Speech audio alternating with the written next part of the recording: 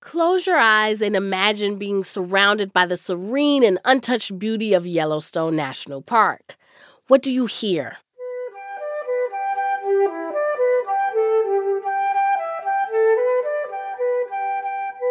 For me, it was a fantastic moment because I felt I was able to give voice to something that otherwise was really hidden. Domenico Vicinanza is a physicist at Anglia Ruskin University in England. He developed a computer program that turns data into sheet music, and last week that data was real-time seismic readings from Yellowstone.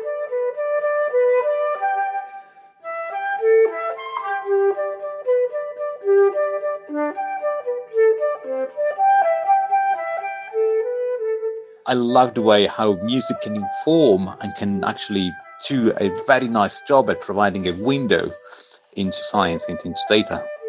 Yellowstone is known for its hills and canyons and geysers and hot springs. The park is a hotbed, literally, of volcanic activity.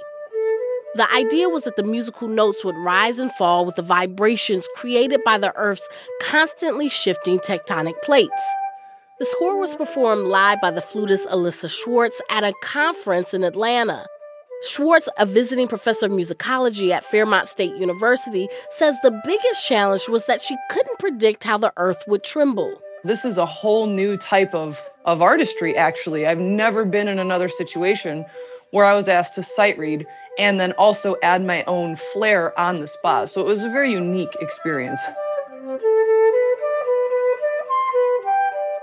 The process of taking data and turning it into sound is called data sonification, and it's not just a novelty. Vicinanza says data sonification can be used to spot trends or patterns because listening to data is sometimes easier than poring over spreadsheets or graphs.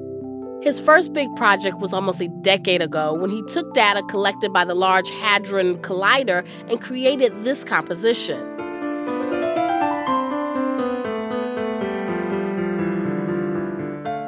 The Collider, near Geneva, Switzerland, is the world's most powerful particle accelerator, an example of humankind's most cutting-edge technology. But Schwartz points out that there is a long tradition of trying to make sense of the world through music. People have been doing this, we think maybe since before there was even language.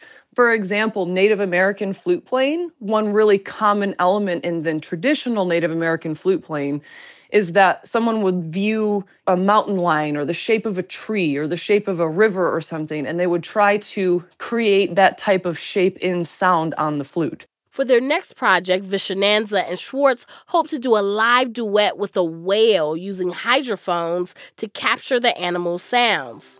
They say they're driven by a desire to deepen our understanding of the world and to give people a way to appreciate the beauty all around us, even if it's underground, underwater, or in this case, unimaginably far away.